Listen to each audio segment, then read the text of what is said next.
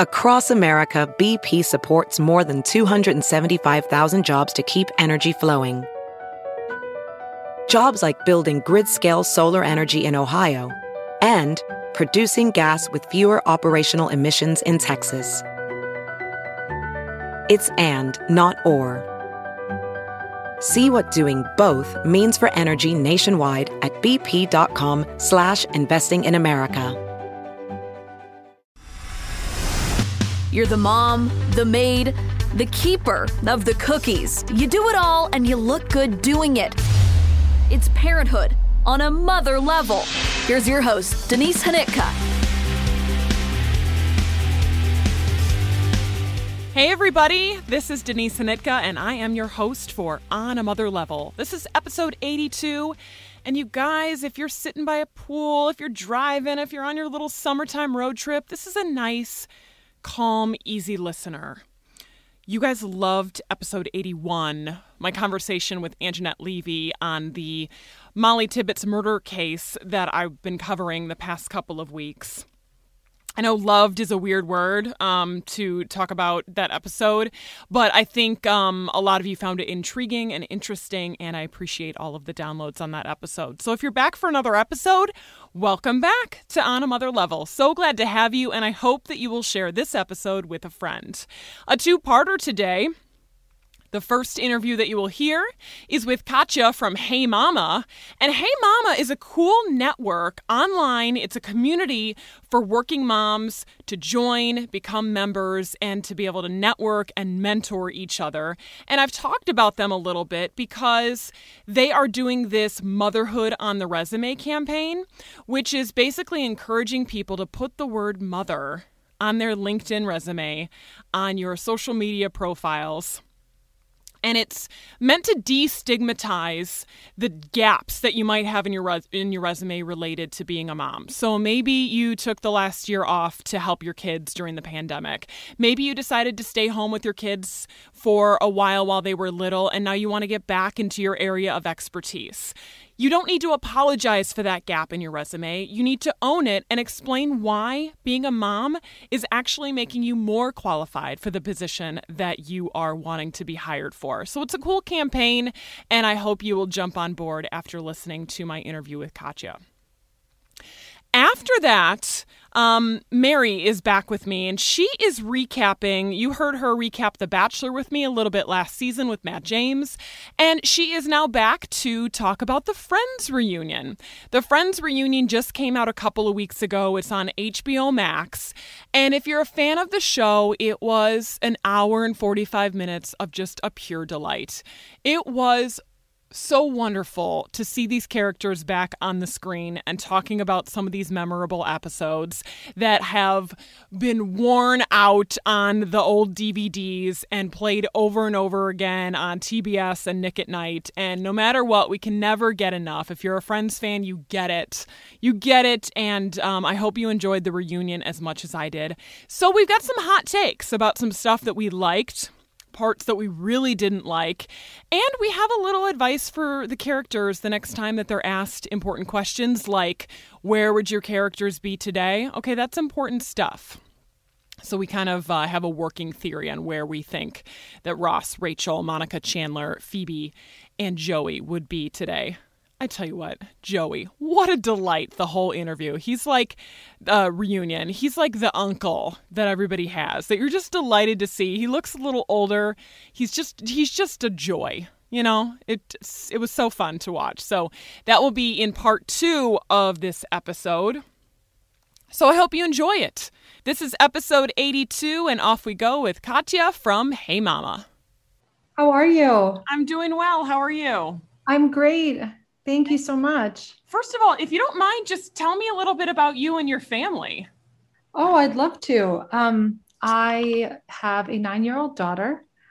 She's going to be 10 actually in just a couple of weeks, heading into double-digit land for a long time.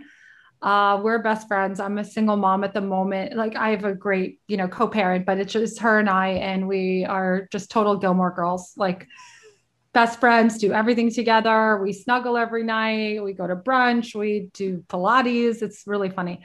I wouldn't have it any other way. It's really such a special time and kind of relationship that we have. And I actually had her fairly young. I was 26. So I feel like we are just incredibly similar in so many ways. And it's been such a treat to get, yeah, to just be this age is really quite something. I love it a lot. And so we live in Westchester, and my family's all from New York. I was born in Russia, and I immigrated here when I was 3.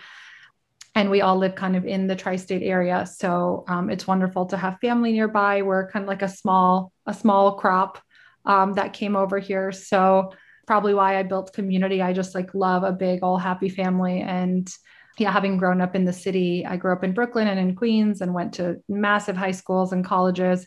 I just love that kind of small, intimate sense of community. And it's funny enough, I moved to a small town. It has like 6,000 people. And I couldn't be happier. So that's a little bit about me and my fam.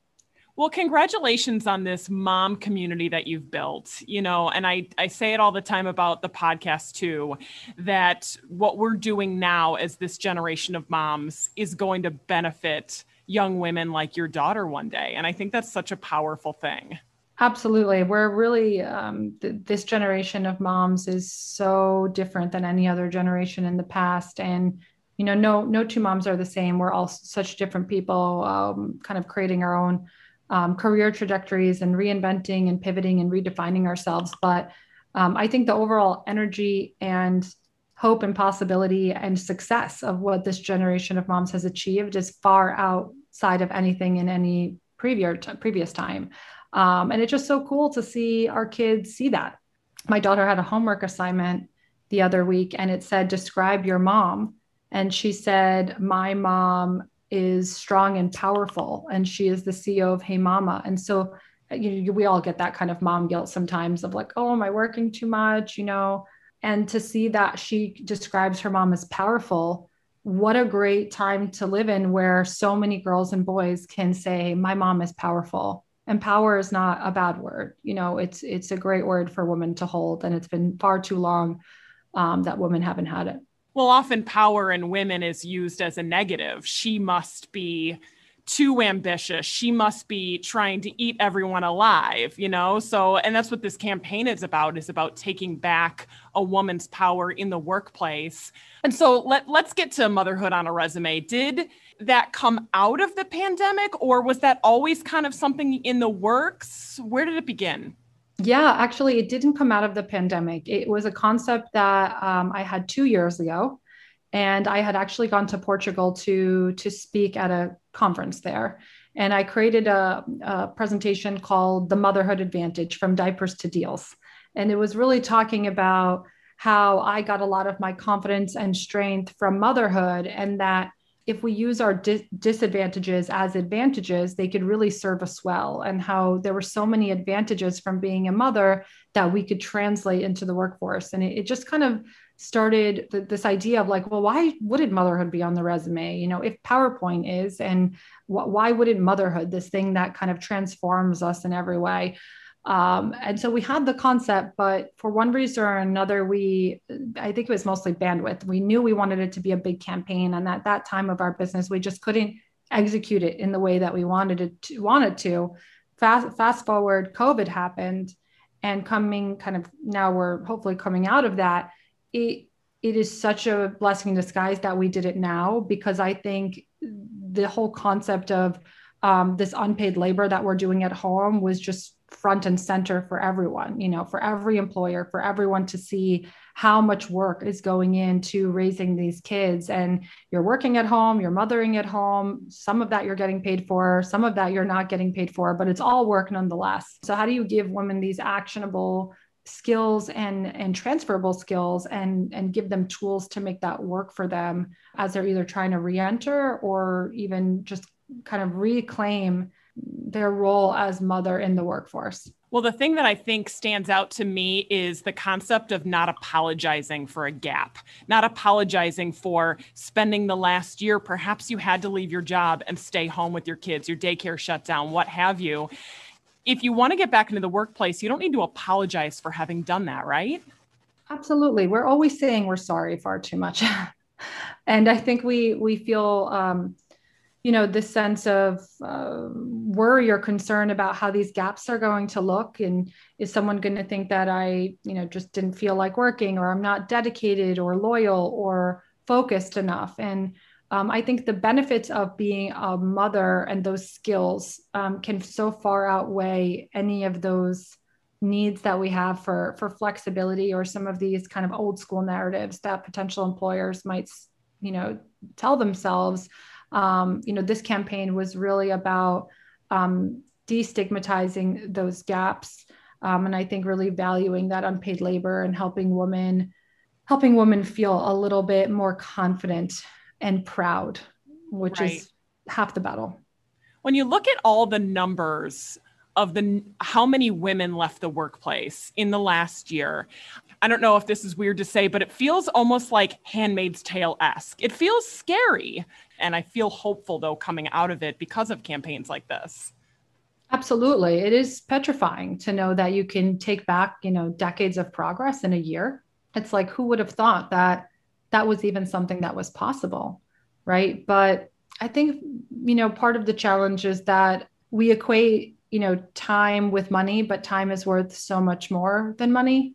And so there's always this battle of like, oh, well, your salary is kind of what our childcare would be. So it makes sense that you would take a step back. Obviously, with COVID, there was lots of other considerations. Like moms were just at their breaking point. Like someone had to be there. Something had to happen. Like no childcare equals no moms at work, right? Because someone has to watch your kids for you to get these things done. And as we're coming out of it, I think there's a lot of hope both in legislation and more universal paid leave and more childcare, and investing in these infrastructures to hopefully for the next time, if there's something like this, there's more mechanisms in place. I think the country was just so incredibly unprepared.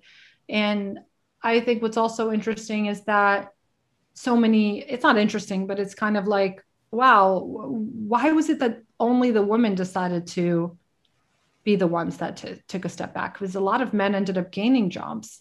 And I think it still boils down to the fact that it is expected in the society that the shouldering of motherhood or the shouldering of parenting goes on the mom. And I don't necessarily know if that's going to change, but I do think that we can't penalize these women for literally taking care of the next generation. Like we just have to stop hating mothers in this country in such a way that they just can't win. And that's why I hope this campaign has had an impact on the women a part of it and can have an impact for those stepping back into the workforce.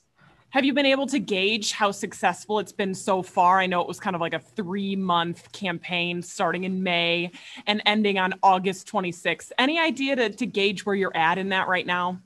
Yeah, so far so good. It's really, I think, surpassed our expectations already, just in terms of authentic engagement and debate. There were several LinkedIn editors that had reshared the article I wrote for NBCnews.com, and one of them had 500 comments, one of them had 300 comments, and it was like, this is the best idea, and I was like, this is the worst idea, and a lot of different explanations of why.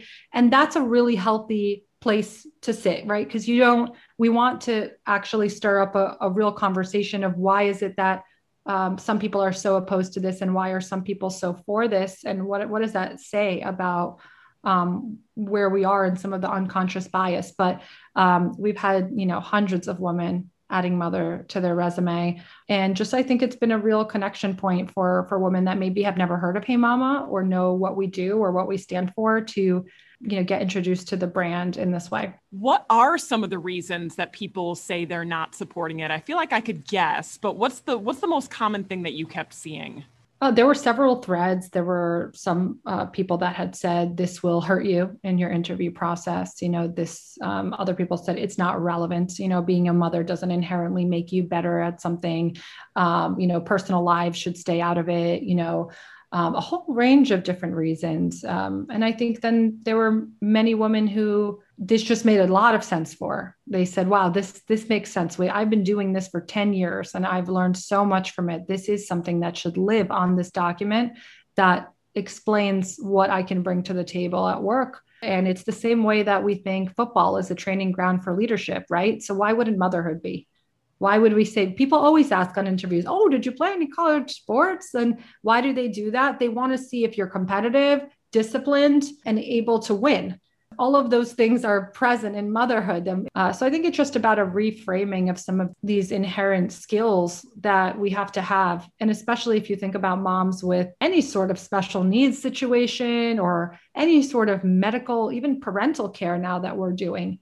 These things require like massive research and time commitments and organization and project management and follow through and scenario planning and very, very similar to what someone might need in a variety of positions at work. Your football analogy is such a light bulb moment for me. It's like if men can spend the rest of their adult lives talking about football, yeah, career, I think we can talk about something life-changing that has happened to us. Exactly. And I think, dads also can talk about how this has impacted them. I think that there's an angle there as well. That's why people always suggest that men take more parental leave, because it starts to shift the perception that parenting is a mother's game. Okay, so someone hears this, wants to take action. Where do they start? They should go to our website. It's heymama.co. They can check out the Motherhood on the Resume campaign page. It has all the information. They can add mother to their title on LinkedIn, and they could add our badge to their social channels, like sharing that they've added it. And they could get more involved in the community, right? We have a thriving national membership now with members across every state except North Dakota, if you are listening from North Dakota. And it's an amazing community to, I think, recreate those circles of power, right? 80% of your opportunities come from your network. So if you want to get back into the workforce, if you want to build your business, pivot careers, look at getting a salary increase, you need to surround yourself with other women that can hold you accountable and help you grow and learn. And that's exactly what we're here to do. Last question. Imagine, if you will, 20 years from now, when your daughter's a mom and maybe she chooses to be a working mom. What does that workplace look like for her in the most ideal scenario? What are we working towards? Yeah, I think what we're working towards is acknowledgement from employers, I think, around the realities of what being a successful working parent looks like, from, the process of when you're thinking of conceiving and how an employer supports you through that journey, because that's an incredibly challenging journey as well, that some employers support, some employers don't, leading all the way through to that whole time when you're there, right? Like motherhood doesn't stop once you have a child. I see employers really investing a lot in giving their parents resources that help move the needle for them, that gives them a supportable childcare built-in scenario. I see them, really investing in a lot of training and education to kind of prevent any sort of biases that might have been present in previous generations. I see more moms as CEOs and running organizations, less people named John in the Fortune 500, and more, if we could just have moms replace the Johns. I think that is the best way to summarize it.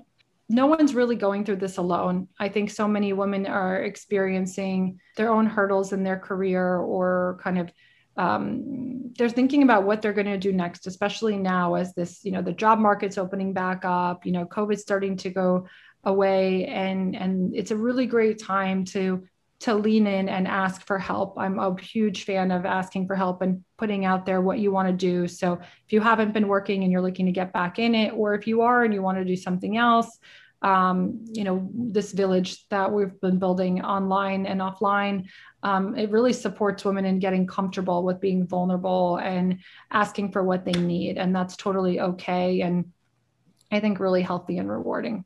You bet. We are bad at it, though. We are bad at asking. Yeah, we're like, I got this. It's like, do you?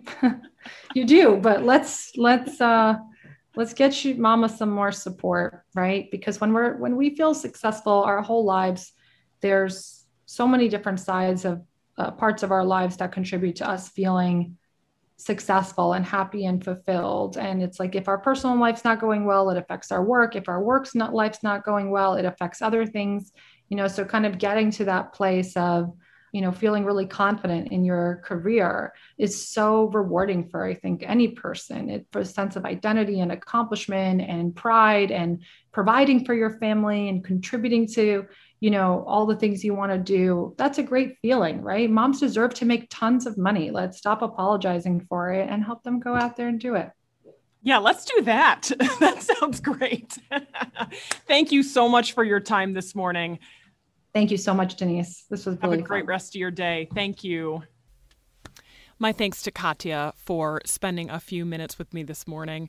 That makes me want to have a daughter. The way she talks about spending so much time with her 9-year-old and having like a Gilmore Girls existence, that sounds so sweet. So thank you to her.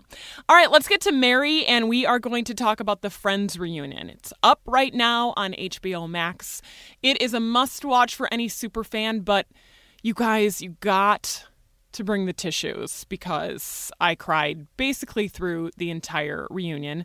And it's because I loved it. So here is Mary and our thoughts on the Friends reunion.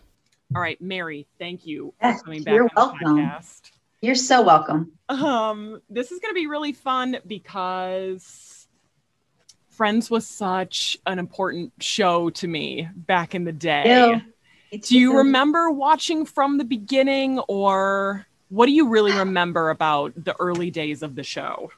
I remember like my older siblings watching it, and watching along. I also, it started in 94, right? I would have been 11. So, obviously I wasn't watching it every Thursday night at 11 years old, but I remember in high school it being like, I need to get home and watch Friends. And then it ended, I guess, when I would have been in college. I can remember like needing to be in my room watching it that night. But like over the years after that, like I had all the DVDs and I watched them all the time, and then they were on Nick at Night, and you'd watch, you'd go to sleep to it every night. So, I totally grew up with the show. I look back and laugh about how there were totally jokes that I did not get as like a teenager, that as an adult I do now, and think back like, oh, I know I didn't get that. Kind of fun. I look forward to be able to watch it with my kids someday too, like someday when they're old enough to show them my favorite show.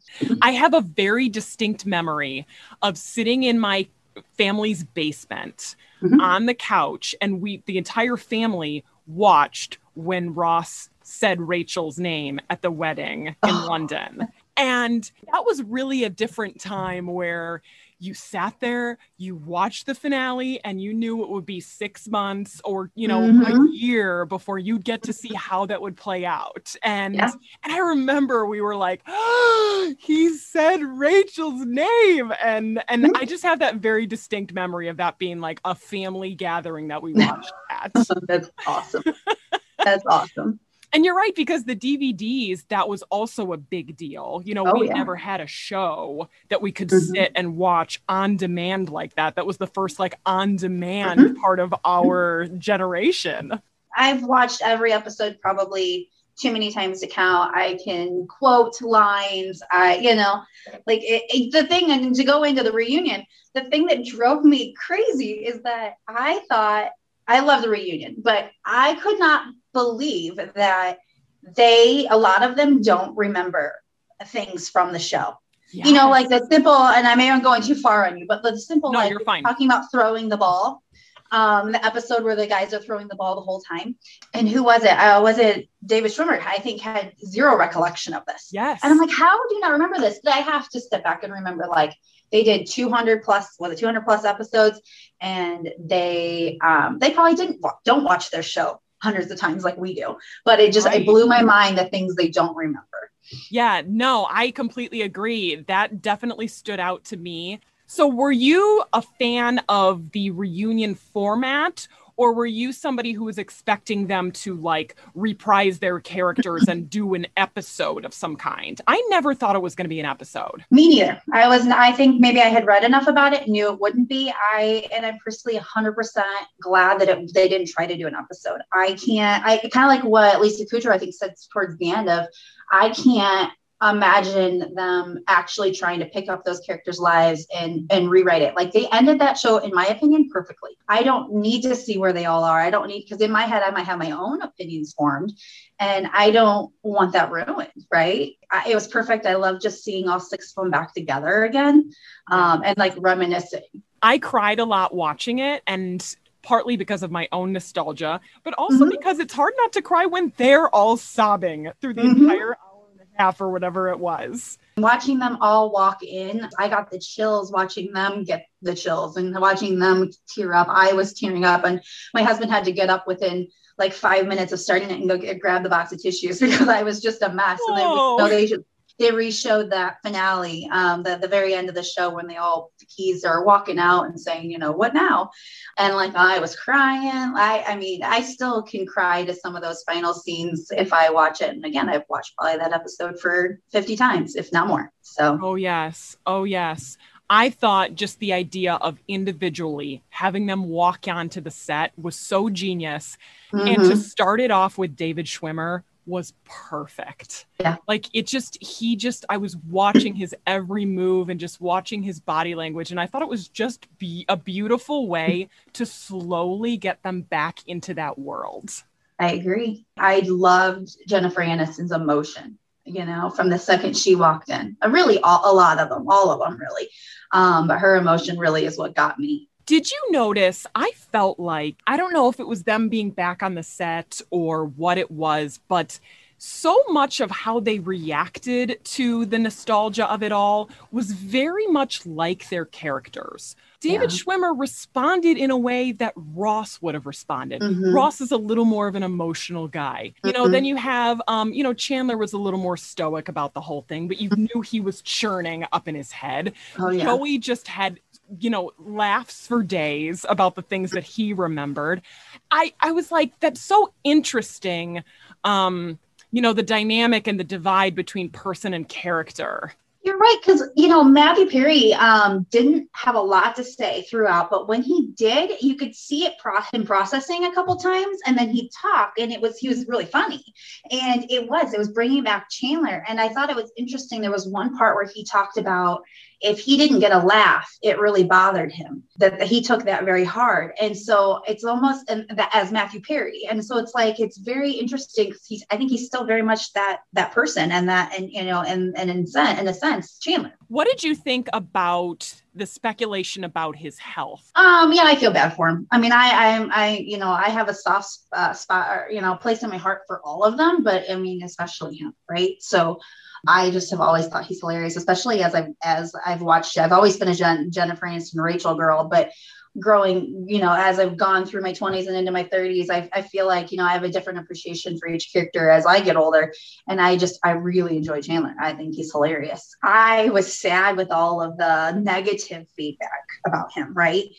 I feel bad for him, but I hope he's doing okay. And I think he was doing okay. And I just don't want the world to be so cruel to him, I guess. Right. I was wondering if I would have noticed there's something being off about him had I not read there's something off about him. Well, I don't know. Did you watch the trailer at all? I watched the trailer, and I think I thought it before all, because that came out. I watched it, and then all the media came out saying like, oh, he looks terrible in all of these trailers. And I think I had thought that, like, oh, he aged the worst, basically. We don't know what Matthew Perry is really like as a person. We only know him as Chandler, right? So what's to say he's not just a quiet person that doesn't have a lot to say usually until it's something funny? And I don't know. I'd like to give him the benefit of the doubt that all is good and let's just not be cruel. Good point. Yeah.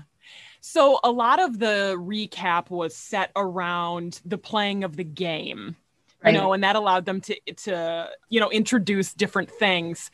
Genius. Who doesn't love that episode, right?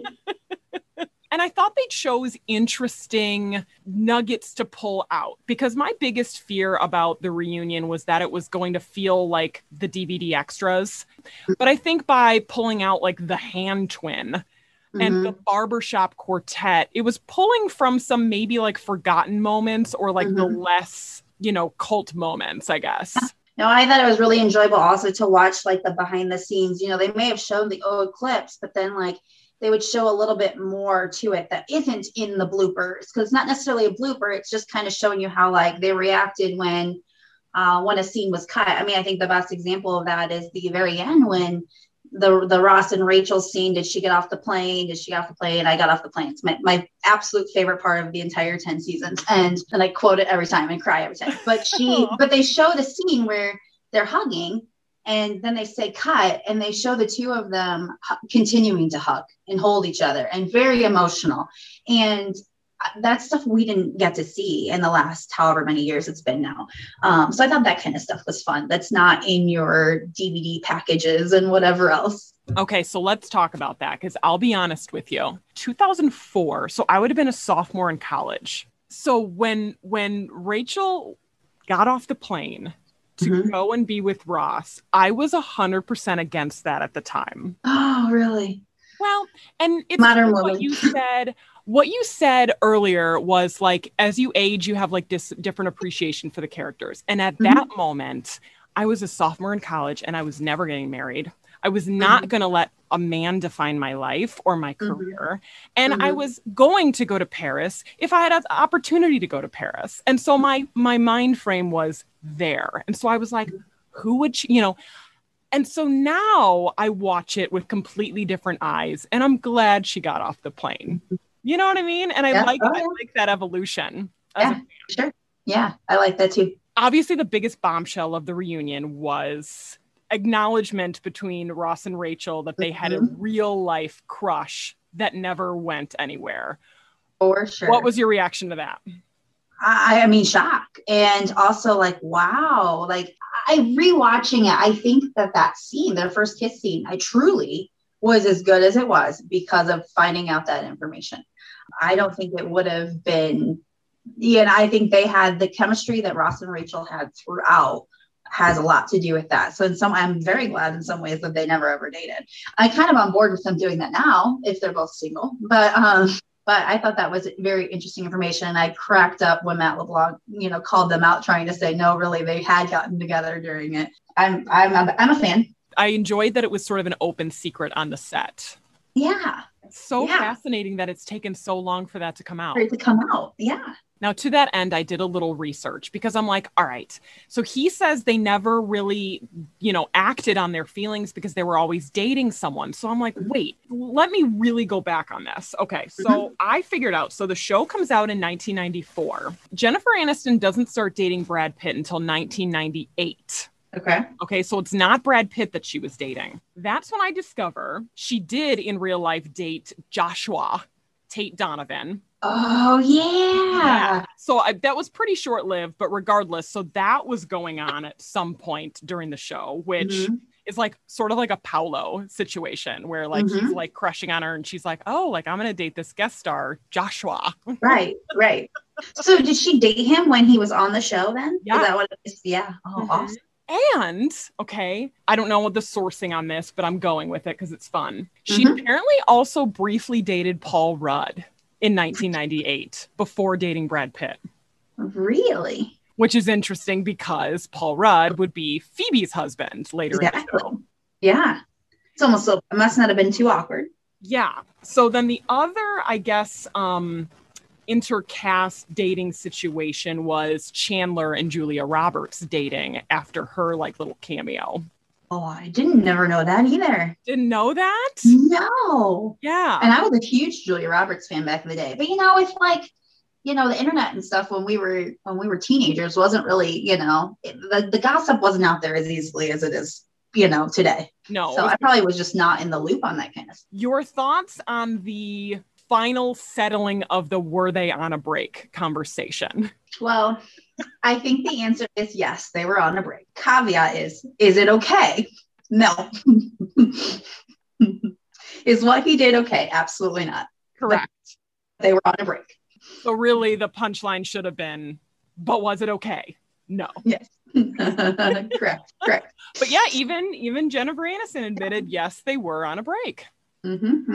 So I pulled some other little stats for you. Yeah. Apparently, did you know they made $2.5 million each for the reunion? And I also looked back on their like salaries during the show. It was in season 3 that they started like negotiating together. So they all made the same amount of money. So that's season 3. They started out with $75,000 an episode. By season 9, they were up to $1 million per episode. and they still make $20 million a year in syndication. Well, no wonder none of them really do anything anymore, right? They don't need to. Can you even imagine that check? No, I can't. Can't even fathom it. Oh my gosh. Okay, let's go to my absolute hands down favorite episode, and I'm glad they talked about it so much, was the one where no one's ready. Oh yeah. That's my hands down favorite one. I adore it. I always knew that it was like in real time, that it was really like 22 minutes or whatever. But what I didn't know about that episode was that that's how Joey's shoulder got hurt. I didn't either. So interesting. It is, because I definitely remember him having the sling then for the next several, I think, episodes. But I never knew until watching the reunion that he heard it in that. I thought it was really interesting, too, how they were like, of course, we tried to have this low budget production episode that could be done fairly quickly. And then he goes and gets injured and they can't do anything else because they all six have to be there in that room together. Right. What did you think about the idea of having them reread some of those scenes together? So at first I thought it was a little cheesy, but I really kind of enjoyed it. It was fun to watch them get back truly into character. The thing I thought was really interesting was the last one. I think it was the last one they did, where the scene about the plane, getting off the plane. I felt like, or maybe it wasn't that one. There was one of them with Jennifer Aniston, and I think it was the first kiss scene, actually, where she seemed to practically have them memorized still. Like there was one point where she was not looking down at the script. She was just reading her line or saying her lines, right. Which I thought was impressive, because I'm going to guess it's not like they studied those ahead of time. So it was fun kind of to see them get back in their old character and say the things exactly the way they said it however many years ago. I also liked that they spent time on how, if you would have read the pages on the script, the words really didn't mean anything. They didn't sound very funny. And I think the example they used was the pivot episode, where it's like, 3 people moving couch upstairs. And the lines themselves are unremarkable. But when you put those people in those positions and Ross screaming, suddenly like you have this magic that's taking place. Yeah, and everyone knows that scene, right? Yes. I mean, I like that episode where the guys are in the chair the whole time, right? And they reference that, and how Matt LeBlanc said to Matthew Perry that, you remember when you saw this and you're like, this is dumb.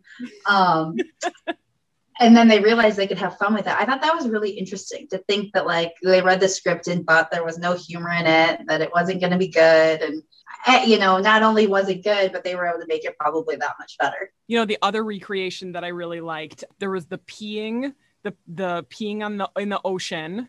That recreation, which I do love that scene. And then the other recreation that just flew right out of my head. What else did they recreate? Think of what other ones they did. The one where they find out when they're trying to prevent Ross from the one where everyone finds out. Yes. And they recreated the part where they're like jumping in the apartment. And I love that. And I thought that was such a perfect one to recreate too. Yes, it was. I loved listening. I mean, to all of them, but like Lisa Kudrow doing the my eyes, like it all just is, just perfect. They sounded exactly the same. This is where I'm gonna throw a little bit of criticism around. Do it. I thought it was a little strange that no one was really prepared to answer the "where would your characters be today" question. Yeah. What was your reaction to that? That they just haven't really thought about it, I guess, which is strange. But that's strange because you and I are super fans, clearly, right? Like, that's an obvious question you're going to be asked. Sure. I thought kind of like your favorite episode. Yeah, like why wouldn't you come prepared with that answer?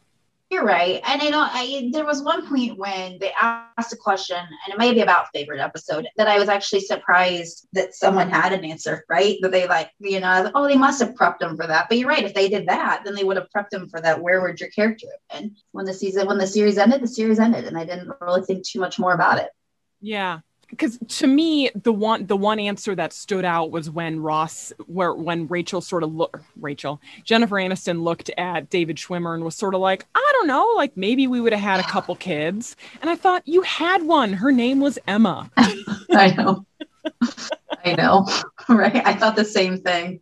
I was like, you mean a couple more? Because you have two technically, you know, not together, but there was two kids that would have been in that family already. There you go. Yeah. Ben was kind of never mentioned. Emma was never mentioned. I can understand why the babies of Monica and Chandler wouldn't have been mentioned because they were literally the last episode, but Ben was in several episodes. Emma was a huge storyline.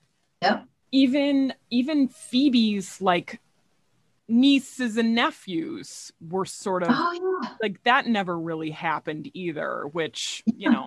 Okay, so I read some article, I think it was in the Hollywood Reporter, where Marta Kaufman, one of the creators, gave a better answer to where she thinks the characters are. And I thought this was decent, okay? So she says, Ross and Rachel have done a lot of marriage counseling, but they are still together. Decent. Phoebe and Mike have 2 biological kids and 7 foster kids. Oh, funny. I like it. Yeah, I do too. Chandler is still in a job that he hates and is still sneaking cigarettes. Okay, sounds about right. And then she agreed with what Joey said, which was Joey opens a sandwich shop and has 4 daughters. Oh, well, there you go. I like it. I felt like even if Lisa didn't gave it more of just a thought in the last second. I liked how Lisa Kudrow said she thought they'd be living in, I think she said Connecticut, and have a few kids, and she would be the advocate for, you know, all the kids that were a little different, and she'd be the one making sure the music program and the arts programs were a go in their districts. And I just thought, you know, that was really the perfect answer from her. Yeah, I agree. You know, I will say, here's a hot take. I thought bringing in Lady Gaga to sing Smelly Cat was a shady moment, and I did not like it. I will admit that was my least favorite part. I thought it was awkward. I like Lady Gaga, but there was no point for it. I don't care how good Lady Gaga is. No one's going to sing Smelly Cat like Phoebe. And the whole thing was awkward. I felt like even Lisa Kudrow thought it was awkward. Well, and the reason I think she thought it was awkward is because like the whole thing is that Phoebe's singing is... everyone knows it's not good, but Phoebe doesn't know. Mm-hmm. And so then you make her sing this song for the very first time in nearly 2 decades, and she has to try to harmonize with Lady Gaga. Why are you trying to make this song sound good? It was never supposed to sound good. They reminded me, though, of that episode where I don't remember her name, but they had the other artist that came in and played that was also blonde, that sang Smelly Cat. Wasn't, maybe she actually was the original, I don't know, but she came in and sang Smelly Cat and sang it more like how Lady Gaga sang it. And I was like, is that what they're trying to recreate here? Oh, I didn't think of that. Maybe, but I didn't get the point of why they would do that. I liked letting Lisa Kudrow sit down with the guitar and play for us and sing it, but yeah, I think they kind of ruined that moment by having somebody else come in, regardless of who it would have been. You know what else I think is worth talking about is, and I Googled Friends reunion, and the first thing that came up was like, Friends creators respond to lack of diversity in the reunion. And, you know, the show's been criticized, especially like over the years, because there are a lot of jokes that, you know, probably don't have a place today. Oh, sure. So then I clicked on the article, and Marta Kaufman again had a beautiful answer where she was like, but look at all the things that the show did that TV shows didn't do at the time. And she named a couple, but I wonder if there's any more that you can remember. Having a lesbian wedding on TV. Yep. That was not done at the time. Right. The concept of a surrogate. Yep. Yep. The whole, yep. Mm-hmm. And IVF, not done at the time. And technically adoption. Yep. Again, something that wasn't talked about a ton at the time. While there may have been areas to improve, if you're looking at the show with the benefit of hindsight, what about all the things that the show did that nobody was doing? There's always going to be, you know, people that are going to critique it, right? There are always going to be some criticism.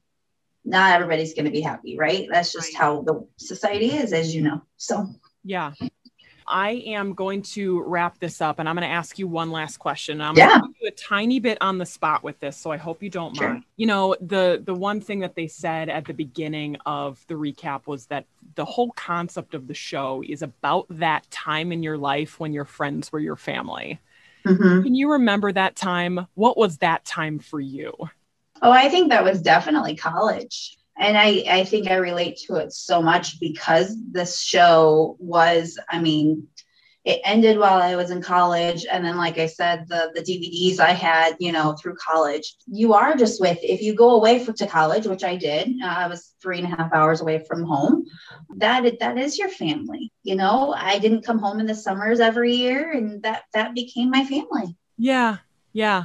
It's cool. It's cool to look back on that time. And when you put it like, it's so simple, but yeah, everyone goes through that time when it's just you and your friends, like against the world, and you guys are trying to figure that time period out. And it's just like, it doesn't last forever, and you don't want it to necessarily. Sure. You want to like move on out of that, but like it brings back such good memories for me. I would say, so college was like that for me, but also I would say it was the period of time that I lived in Wichita. It was my second TV job, and it was just me living in this terrible apartment that I cried in the first time I walked into it. And like everyone that I worked with at that TV station, like we were so close, and we would never have that same chemistry again because we're all moved on now. You know what I mean? Like you could never put us back in those places. But I think it was that 3-year period of time that would have been like 24 to 20, to maybe 23 to 26. Yeah. That was it for me.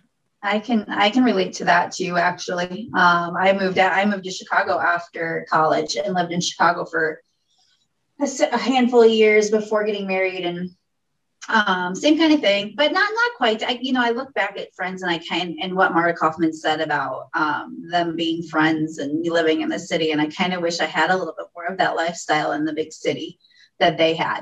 But yeah, I college, the last couple of years of college into the first couple of years of, adulthood. Oh yeah.